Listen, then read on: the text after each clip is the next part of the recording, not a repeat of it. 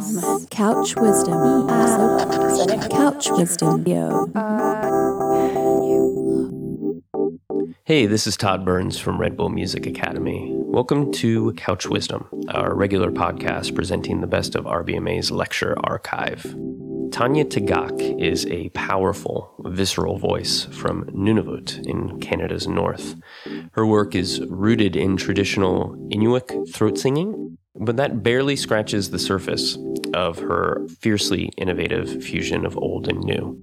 Whether it's unforgettable performances dedicated to the murdered and missing Aboriginal women in Canada, or her stunning work on Bjork's Medulla, Tagaq never ceases to push boundaries with her voice. She discussed her roots and the struggles her people still face in her lecture at the 2016 Red Bull Music Academy, along with host Anupa Mistry.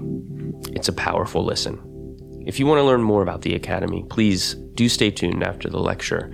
But for now, enjoy this bit of Couch Wisdom. Please welcome to the Red Bull Music Academy in Montreal, Tanya Tagaq.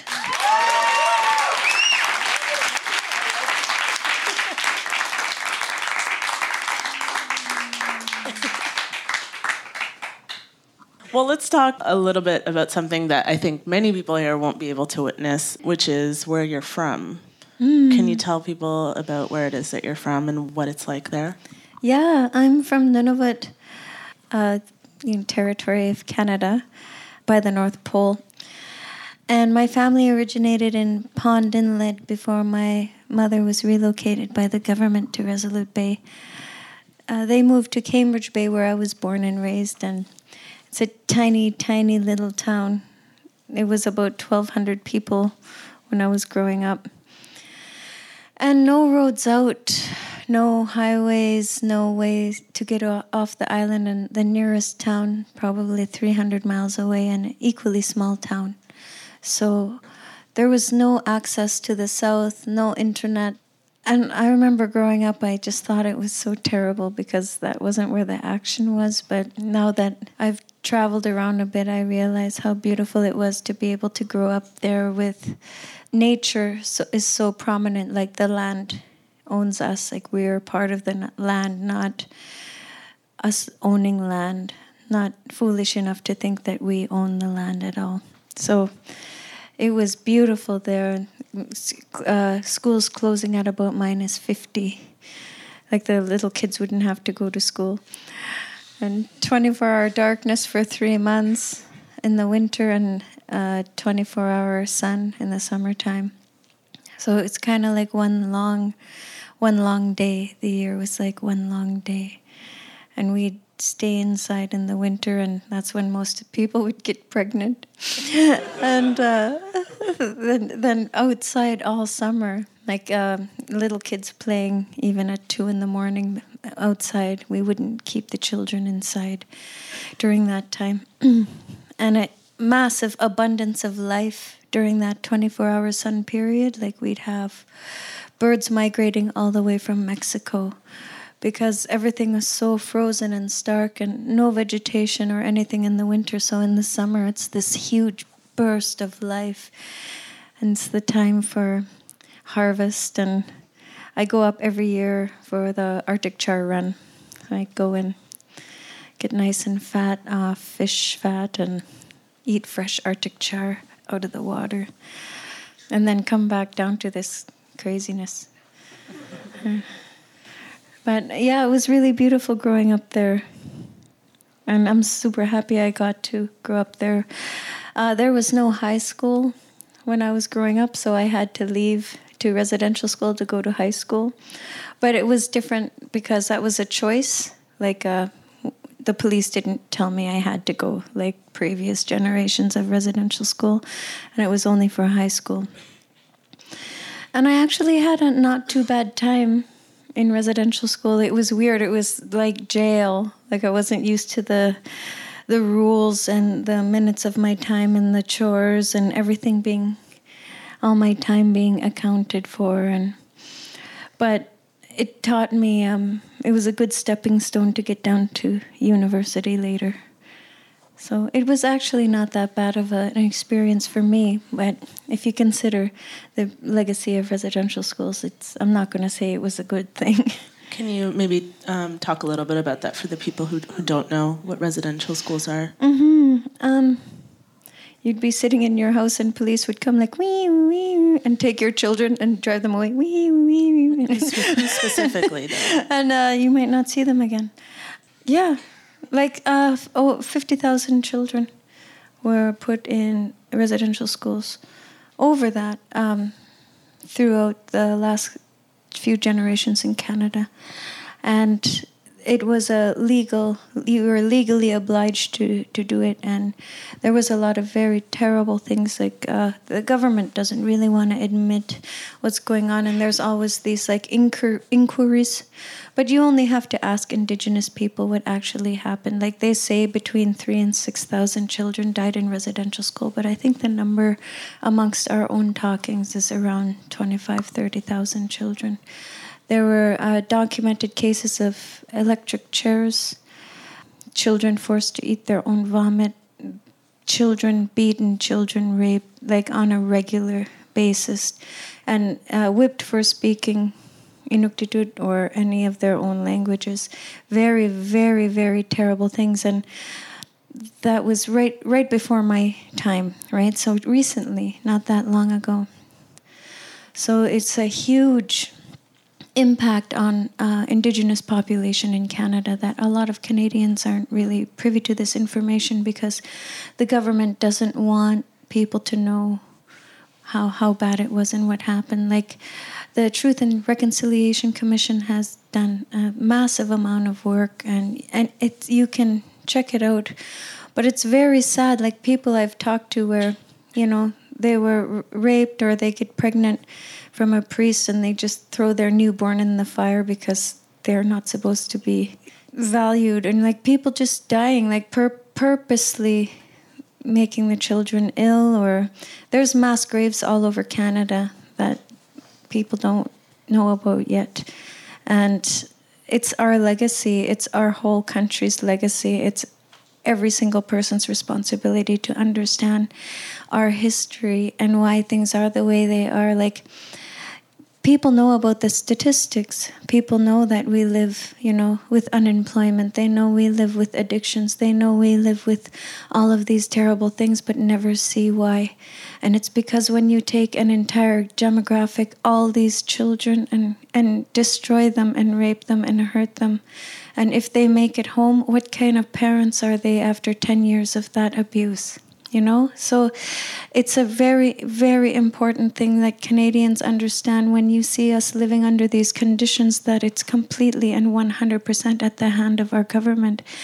So when we're speaking out against the government, it's coming from a true place, because why are we expected to trust this system when it's the system that's been done to us, that's been doing these things?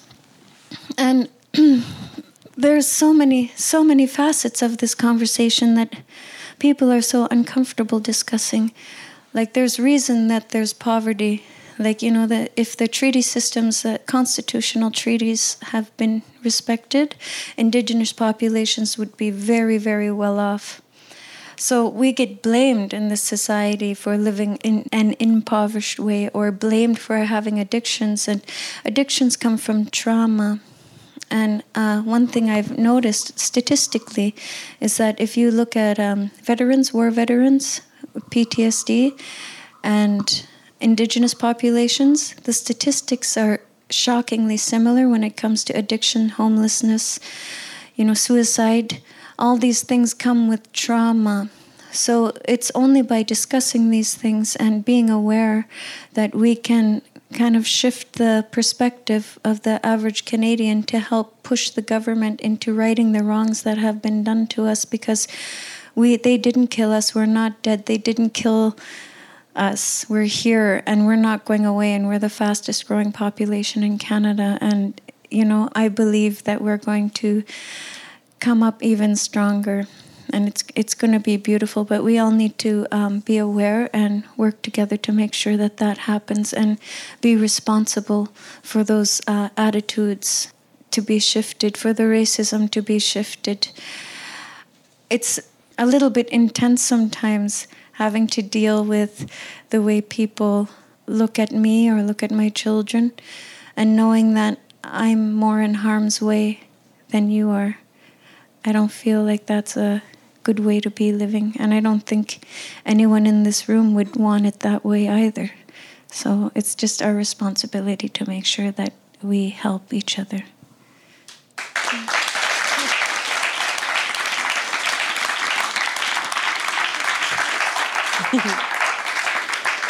I think maybe something else that people might not know is that when kids were sent to residential schools, part of what happened there's a loss of language and a loss of culture, which came along with that. And so for what you do, that was something that you rediscovered. It wasn't necessarily something that was passed on to you by some, like, you know, your mother or someone immediately in your family. Although she did send you music, but it wasn't like a traditional inheritance, you know, the way we might think of something cultural like that. Can you talk a little bit about that? Sure. Well, if you look at Nunavut, it spans across the entire country, right? So if you think about someone from Newfoundland and someone from Vancouver, you wouldn't expect people to be that bounded in culture, but circumpolar people have a lot of similarities, typically have a lot of similarities. And where we're from, Pond Inlet, people are still speaking a lot of Inuktitut, and there was throat singing, and it was less touched by the residential school system. But where we moved to in Cambridge Bay, I was 5 when we moved there, and was fluent in Inuktitut. And when we got there, even the elders would say speak English, and the other kids would say not to speak Inuktitut, and there was no throat singing, and it was, everyone wanted to assimilate. Everybody thought, this is the way, God's the way, English is the way, this is how we're going to progress. So my community lost a bit of that for a long time. I didn't grow up with throat singing. So it was really wonderful in my 20s to kind of find that outlet to celebrate my culture, because it was very difficult when I first went down to Halifax. Like, there's so many funny stories. Like, I remember we went down to Halifax, and it's a small city, but I couldn't stand the smell of the car exhaust anymore. I couldn't stand looking at people's faces and they'd be telling me a lie, and I couldn't just say to them, quit lying, I can tell. Like, you have to pretend like, like I wasn't used to that, and I was really missing home. And I remember sitting in the park. There were ducks everywhere, and I was like, don't kill one, don't kill one, don't kill one. Because it's like, they're just sitting there. Like, take one and pluck it. So funny. I just wasn't used to seeing them around. I was used to hunting them. Like, all these little things, and my friends are like, no, you can't kill the ducks. Like, don't do that. But the cultural differences were very vast, and I was super lonely and getting upset at always being the only Inuk around. Because every culture, that's why I get mad when people are like, I don't see color. It's like, it's not about color, it's about culture, and some of your colors attached to your culture. Like, everybody has a different culture, different way of thinking, different language, different ideas on what is right and what is wrong. So I was really lonely. So when my mom sent me a tape of some throat singing, and I heard the land on it, and I got so happy. And it just came out of my mouth. Like, I had no musical training. I never expected to be a musician ever. And it just happened. I remember with the cassette tape, like, listening to it and flipping it over and over and over and over again, and then just feeling the vibration in my throat, and throat singing in the shower every morning. My roommates are like, what the fuck are you doing in there? Yeah, but so throat singing came and kind of woke up my bones a little bit. And it made sense. And it was a way to kind of take some of my culture and have it in me. What music were you into, though, growing up? Well, this is really, really awesome. In that remote, high Arctic community, Resolute Bay, my dad had a record player, and he took us to St. Lucia. So there'd be these Inuit in the 70s really into Peter Tosh, and way before Bob Marley, way before they were listening to it here. But my dad listened to lots of Jimi Hendrix and Beatles and Doors and just all that, Janis Joplin, that it was always playing in my house. So when people ask me, well, how did you come up with the idea to mix these genres? It's like, no, they were just all living in my body anyway. It's not a decision that was made. It just, whatever you grow up with when you're a child, your environment, it's just happening around you. You're just absorbing, so it's later in life when your body stops physically growing, I feel like you can start expelling a little bit. I want people to get a bit more of a sense of kind of the history of throat singing. Can you tell people, I guess, how it originated? Yeah, throat singing's so awesome. It's thousands of years old. Like Qimrlwapik is one of the oldest songs known, and it goes back so many generations. And traditional Inuit throat singing is done with two women face to face, and it's a friendly competition. Like, it's not meant to be this big spiritual thing. It's a vocal competition, a mental competition to see who has the most lung capacity and the quickest mind to switch back and forth. Like, there's usually a split of sounds, and they fit together like puzzle pieces. Like, say, like the river song, like one person is doing, the other person is doing, and like, so it sounds back and forth. Like, so there's always this, and so it's like the tradition.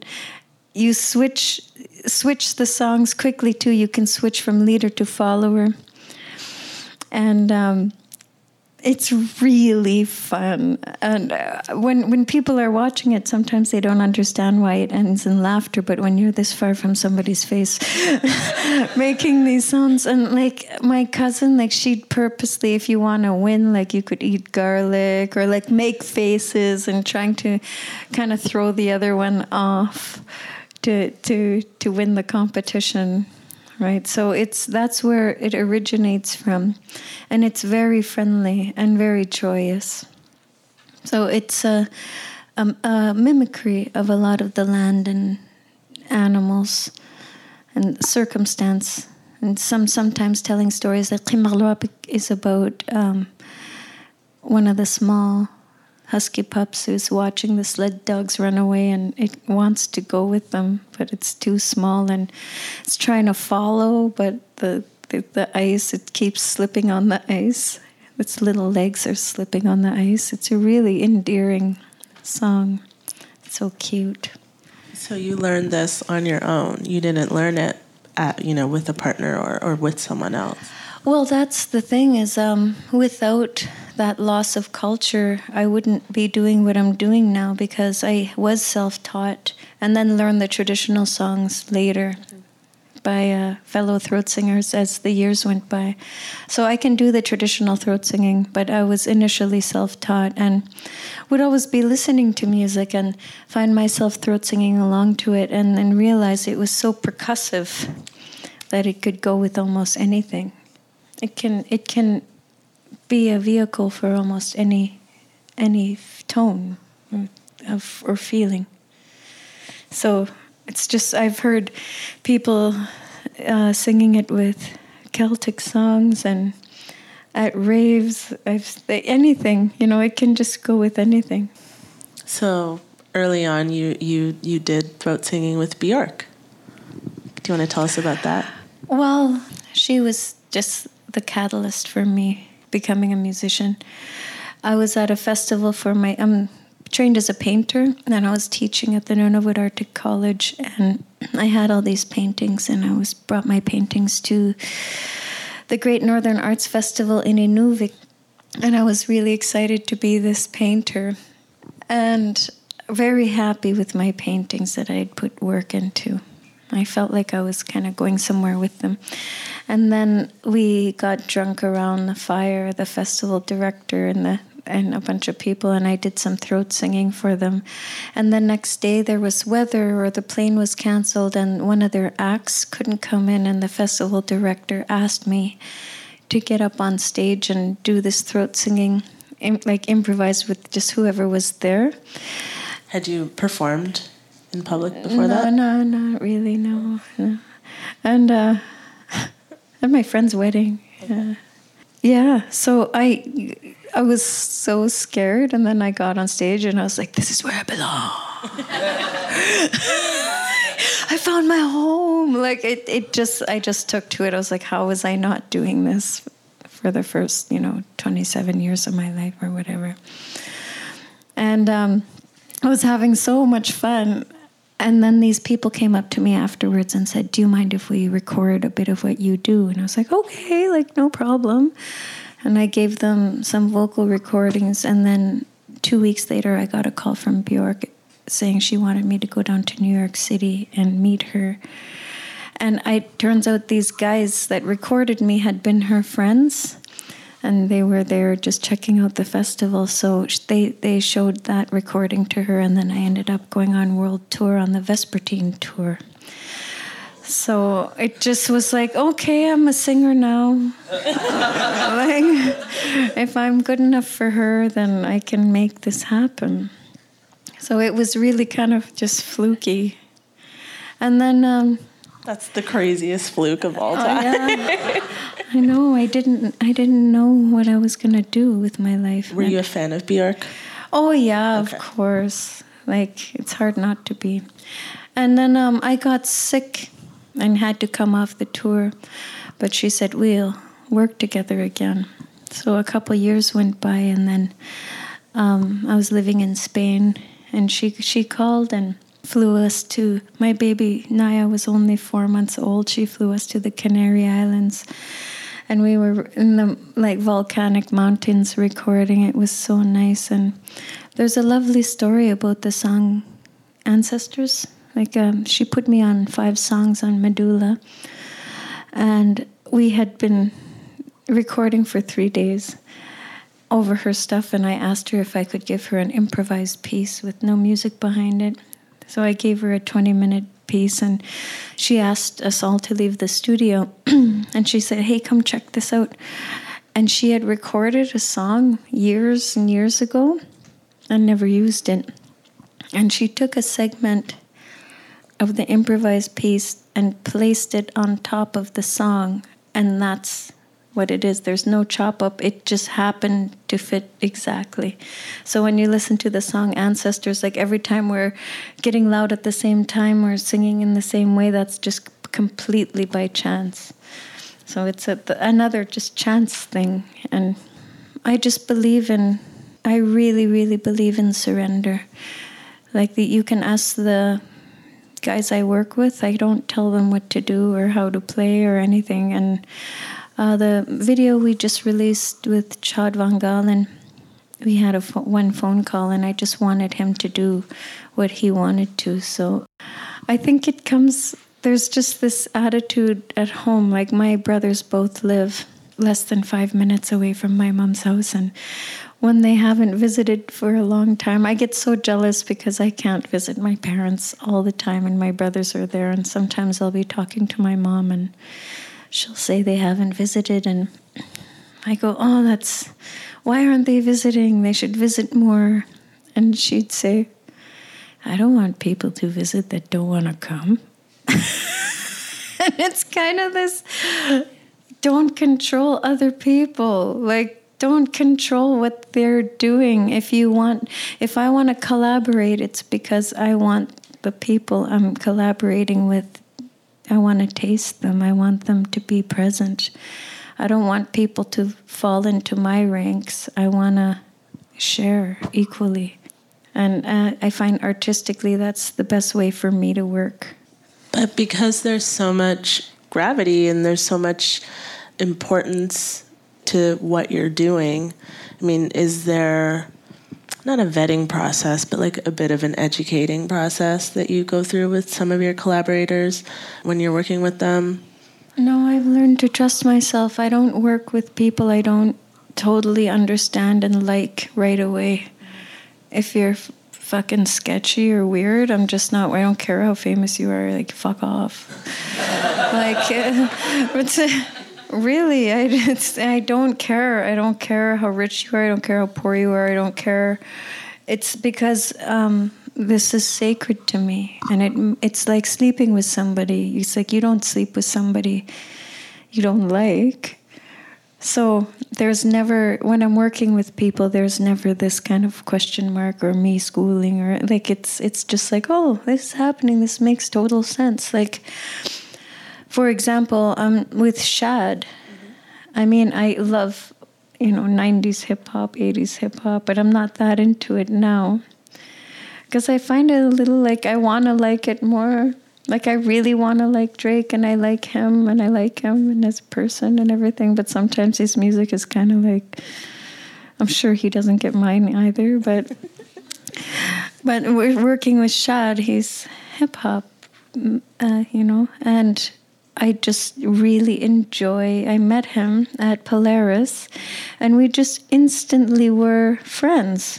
And when you find somebody that you're friends with, and you already know you can trust them, then that's a good indication to work together. And the regrets I have in my life are always sharing time, energy, or creativity with people that are using it for ego or to hurt or aren't healthy inside or are going to try to take advantage. So it's just sometimes people will be very angry that I'm not going to work with them. But for example, this man, this composer, he flew all the way from Italy. Like, I won't use names, but we had signed this contract. We were going to work together and put on this opera at Pavarotti's Theater, and it was going to be really awesome. I was so excited about it. And he flew to Winnipeg, where I was living at the time, and just to connect with me. And right away when I walked in the room, like just a little bit of the way he was posturing with me, like he was doing something, doing something. And I was like, okay. And turns out he was trying to penetrate the concepts of good and evil as humans' constructs. And I agree with that. Like, when a wolf kills a caribou, it's not evil. And it's hard to find, the true idea of good and evil.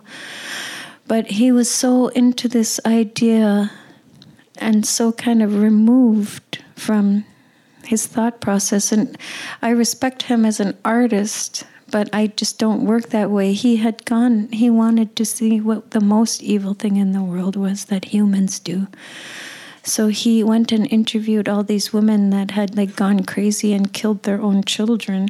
And he wanted me to say the words of these women and sing while these words went behind me. And I just thought, are you fucking crazy? I'm a mother. What would it be like if my kids saw me performing this? Why would I invite this energy into my children, into my life, into my psyche? Those women that did that are sick people, and I'm not inviting that sickness into myself or my children. And he was so upset, really angry with me. Well, I flew all the way from Italy. And it's so fuck you. Who cares? People can get really strangely demanding when it comes to their ideas of art and their ideas of ego. And other forms of art that I don't agree with can be fantastic and good. It just doesn't mean that I have to be part of it. I don't know, people are just strange. So I want you to talk a little bit about some of your messages, but I think first we can play the video of that Polaris performance because then we can see a little bit of what you do, but also I think there were many messages that came out of that performance. So let's watch you perform at the Polaris Music Prize in 2014. So what happened after that? You won so the first thing that happened was you won the prize. It would have been weird if you didn't win the prize after performing that in front of a room full of people, but you did. But there was screens behind you with names on the screens, and you were trying to say something there. Can you tell us what you were trying to say with that performance? Yeah, now it's, since the 80s, there's been 1,800 missing and murdered Indigenous women. And I'm 4 times more likely to be murdered, and my daughters are 4 times more likely to be murdered than any other racial demographic in Canada. And we go missing, and people like to spread lies and myths, like saying it's sex workers or only our people doing this. But we're being hunted too, and it's dangerous, and it's very scary. So I think this, in the collective of Canadian consciousness, there's just been this numb out of caring, of just, oh, Canada's so great, it's not some great country, it's so peaceful here, so multicultural. Like, there's a lot of, like, sorry, so bitchy. And it's not like that at all. Not when you're Indigenous, not when you're many things. And I wanted names. I got sick of saying, oh, the missing and murdered women. I wanted names. And recently, Annie Pujulu was found dead. I don't know. A prominent Canadian, a well-known Canadian visual artist. Mm-hmm. Really awesome Inuk lady. But I wanted the names. I wanted people to see the list, and it scrolled and it scrolled and it scrolled and it scrolled, and just for people started realizing as the performance went on, like in particular the list of Jane Does is very, very heartbreaking, where there's no name attached. Their family will never know these violent deaths that we're expected to just endure, that the families are expected to endure, and that we're supposed to so peacefully protest. I'll turn the other cheek every time and educate. We're supposed to tell people about how it is and why it is the way it is, and yeah, not only do we have to live under these conditions, but we're supposed to be so polite about when we talk about it. That's what makes me the most mad. It's when we're supposed to, don't be angry. Why are you being so hostile? You're being rude. Like, that's when I get something inside of me that isn't nice at all. It's not good. And I'm very lucky I get to express this on stage, because I almost get the things that come up inside of me when I think about these things, when I think about my own family and what we've been through, and my friends and people I love, and what we have to go through every day in comparison to the lives other people get to have.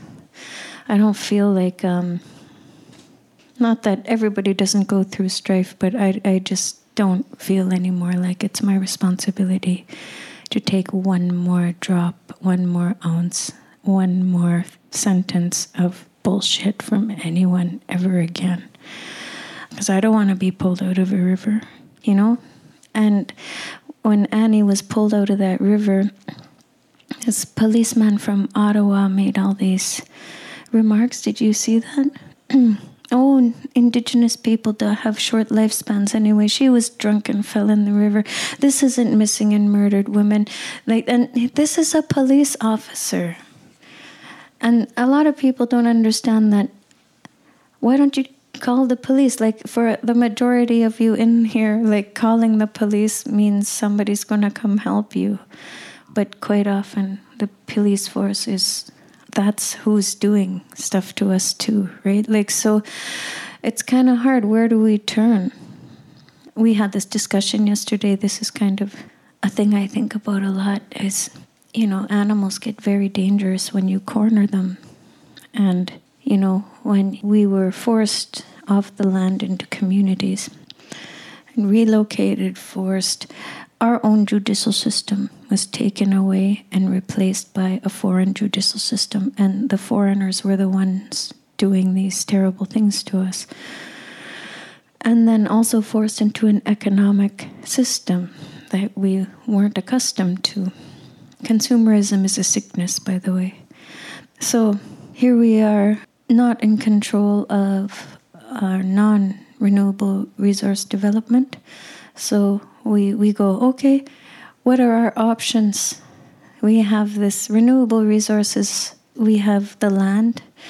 We have seals. We have the animals that we've lived alongside with and taken care of and lived with and been part of for thousands of years. So until the 70s, we were happily selling our pelts of the seals that we eat anyway, right? They're our cows. And because there's no vegetation in the wintertime, we live off animals, a diet of souls. And whether or not you're eating plant or animal, we live off the freshness of life. So when the seal ban was implemented in the 70s, the suicide rate spiked because people were not in control of their environment or able to provide or buy more snowmobiles to hunt or buy rifles, or the food is very expensive because it's all flown up by jet. So the seal hunt, there's only like 42 to 47,000 Inuit. This seal hunt is vitally, vitally important to our health, like physically and economically and spiritually even, because to be able to provide is a beautiful thing. So I've always talked openly about being very pro-seal hunt because I know the animals, I know the land, I know where we're from. And then you have a bunch of people. We're already cornered. And then you have a bunch of people from fucking California eating their organic avocado, like telling us not to eat meat.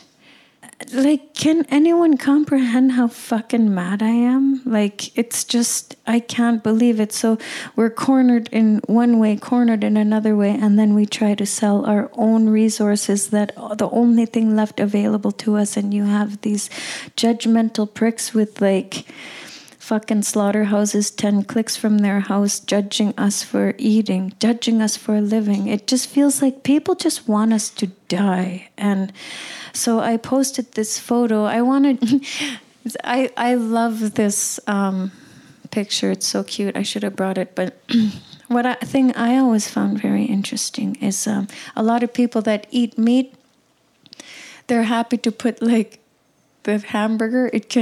A certain part of the animal can touch only your hands and the inside of your mouth.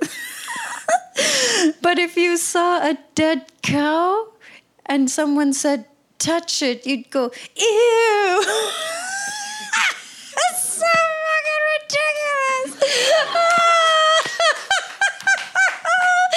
It's so ridiculous. Like you're eating it. How can you look at a dead animal and be disgusted with it and then at the same time put it in your mouth? Anyway, so we were at this elders camp, and beautiful elders camp, tents and bannock and tea, and one of the nephews came up on the boat with a seal, and my baby was small, and Inuya was not even 1 year old. And I thought, okay, this is a good message to meat eaters, to respect your meat and understand where it comes from. And if you're too bullshit to touch a dead animal, you shouldn't be eating meat in the first place. So I put my baby, this elder said, wouldn't it be cute if baby could amamuk or breastfeed from the seal because their milk is really rich. So I put baby next to the seal, touching side by side. The seal was still warm, just kind of to show, look, these are equals.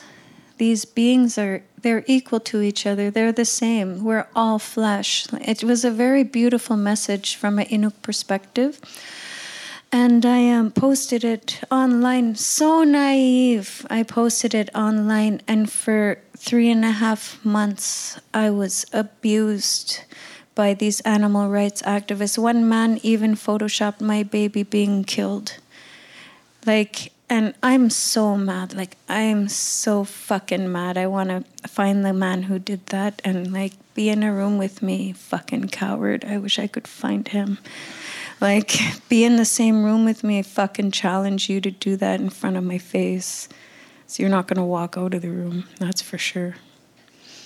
So, I don't know. It's like people, the judgment that comes from all around, from the world. That's why we're in a difficult place. So culturally, I think it's very important to be very awake before you start judging other people's culture. Because if you're not living in it, you don't know it, you shouldn't place your judgments on it, because our own culture is full of so many flaws, you know? Sorry.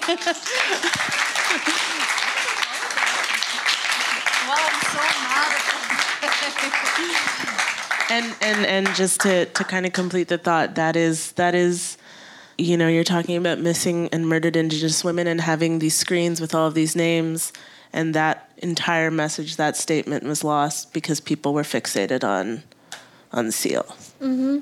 Yeah, people are more worried about the seals than they are about us dying, being killed. The animals at home live a much better life than any of us could ever dream of living. That land is the most beautiful, pristine land, and you live in a calm, clean, perfect way. And if you're a good hunter, you kill an animal one shot right in the head, and they don't even know you're there, because if an animal starts running and gets agitated, the adrenaline can taint the taste of the meat and make it hard. It's best to kill an animal without them even knowing you're there, and with one shot. And it's the most humane and beautiful way to go, and humane and beautiful way to live. They have incredible lives. Nothing compared to how terrible it must be in a slaughterhouse and being raised in that way. So that's what I mean. Next time you hear anyone saying anything about seals, please remind them to take a look at themselves, and that people are dying at home. Because if we had more financial resources to build rehabilitation facilities and to pay good doctors to come to have better health care, my mom couldn't get a mammogram for years. If we had the resources, if we had more at our fingertips to raise the quality of life, then that would help with the statistics.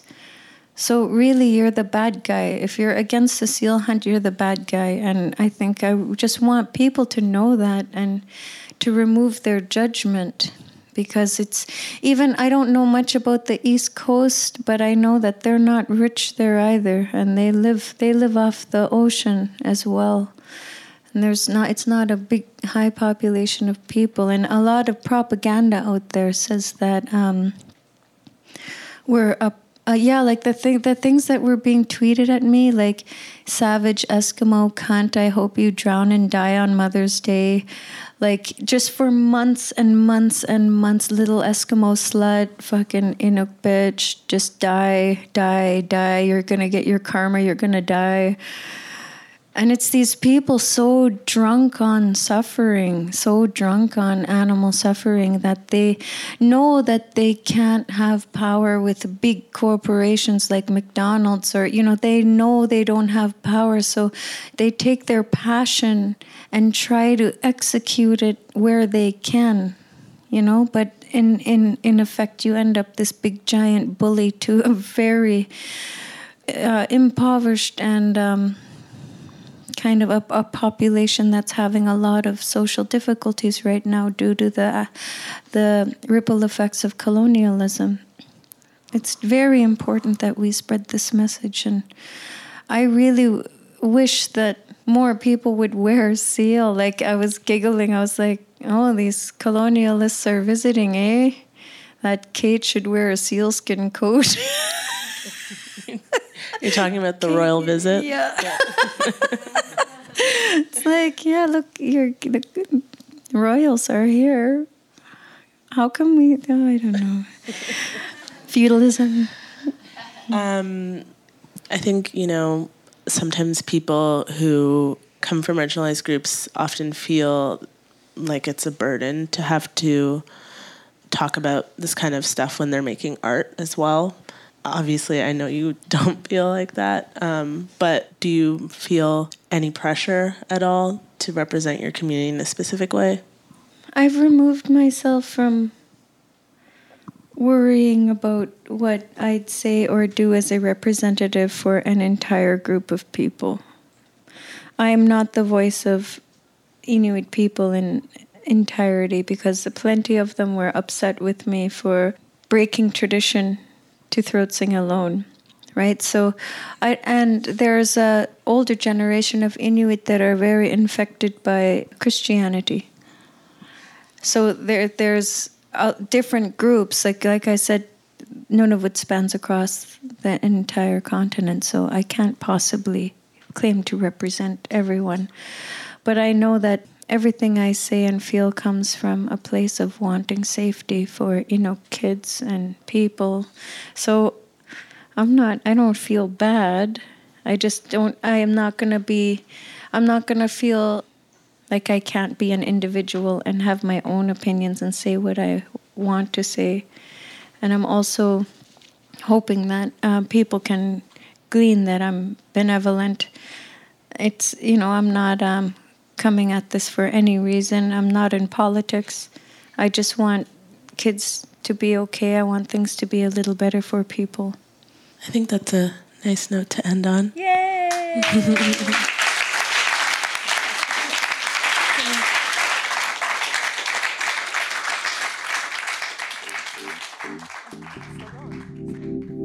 Hey, this is Todd Burns again. Thanks for listening to Couch Wisdom. Before you go, I just wanted to take a moment to tell you about the Red Bull Music Academy. The whole thing is a world-traveling series of music workshops and festivals. Almost every year since 1998, we've done the main Academy event in one city. The lecture you just heard, for instance, was from the Academy in Montreal. But we do events around the world throughout the year. And among other things, we've got an online radio station and an online magazine. In short, it's a lot of stuff. It's all pretty cool, in my opinion anyway. But if you want to find out more for yourself, you can check us out at redbullmusicacademy.com.